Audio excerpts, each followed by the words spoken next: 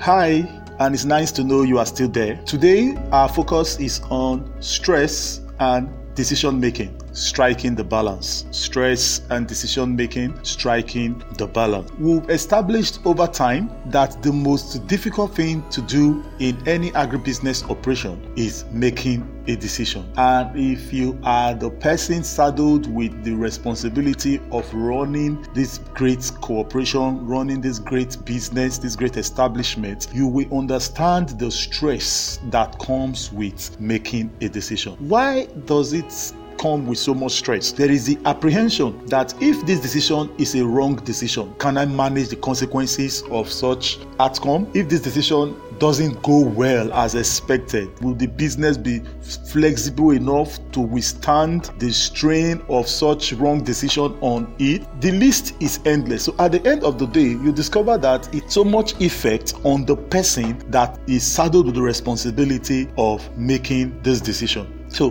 today we are going to be focusing on some certain facts that we expect everybody who makes decisions, especially those at the top management level, those that are saddled the responsibility to make the strategic decisions, those that are saddled the responsibility to make the extremely complex decisions, to have these thoughts at the back of their mind. We should understand that the foundation of every successful business is based on the capacity of the operators to make the good and the right decision. Now, why do we say that it's need to understand this? Your understanding of these facts will also determine how you prepare yourself to be able to make such decision. If you understand that consequences of this decision I want to make will have a lasting effect, it will have a huge influence on the outcome of the business, you will take your time to go through the right process to make this decision. And the process has always been the foundation for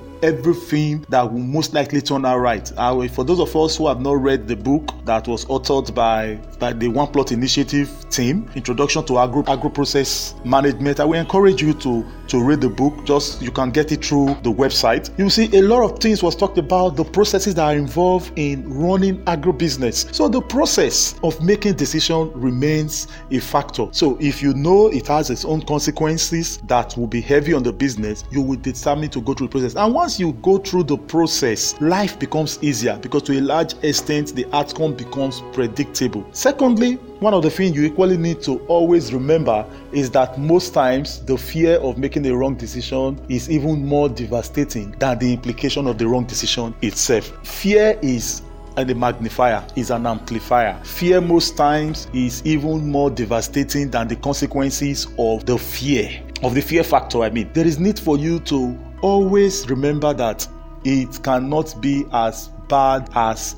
it appears most times. So the question we often ask ourselves is, what's the worst that can happen? The worst that can happen is that the business goes into bankruptcy and the business goes and start up afresh. Always remember that, the business we have taken years to build, but it was built by you, or it was built by an institution, it was built by a set of people. If it has been built before, it can be built again. That's the worst that can happen. But most time, that is not even the action. So if you realize that the worst that can happen is even not life itself, so why should I kill myself? So there is need for you to always remind of yourself of that. There's also need for you to know that most of the time, the worst that can happen, it doesn't even happen. There is a research that have come out to say that 80% of what is afraid of the most never happen. Most of the fears that men know, this is not just only particular about the agribusiness industry, it's particular about general life issues, that most of the things you are afraid of the most, they eventually never happen. They just never happen. So you should understand that the worst that can happen most times are overstated and the consequences are not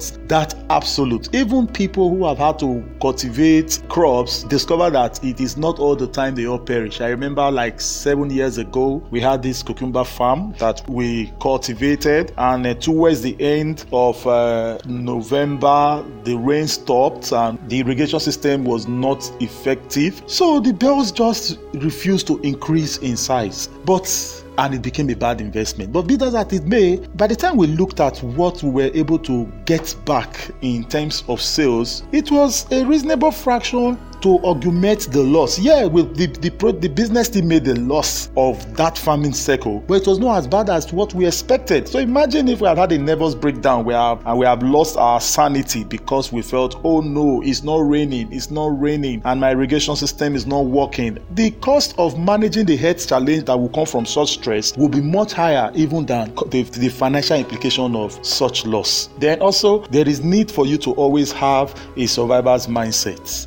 Mindset is basically a lot of things. How you see life is how you live life. If you understand and you always tell yourself what is it all about, is just about money. Money is a tool. Money is an asset. Money is not me. Money is not the business. Money is just a medium of exchange. The business itself has a capacity to withstand whatever comes before him. The survivor's mindset helps you to position yourself so you can reason. You are able to reason well. It helps you to make a better decision. And the list goes on and on. There is need to have a backup plan. If you always have a backup plan, it naturally reduces your stress. If you invest in technology, if you ensure that your farm is insured, if you try to reduce the operation of your business in such a way that it has a capacity to survive whatever pressure that comes upon it. These and many more naturally have a way of reducing stress. If you diversify your yields to other line of businesses that doesn't take so much of you, or other line of agri-based businesses,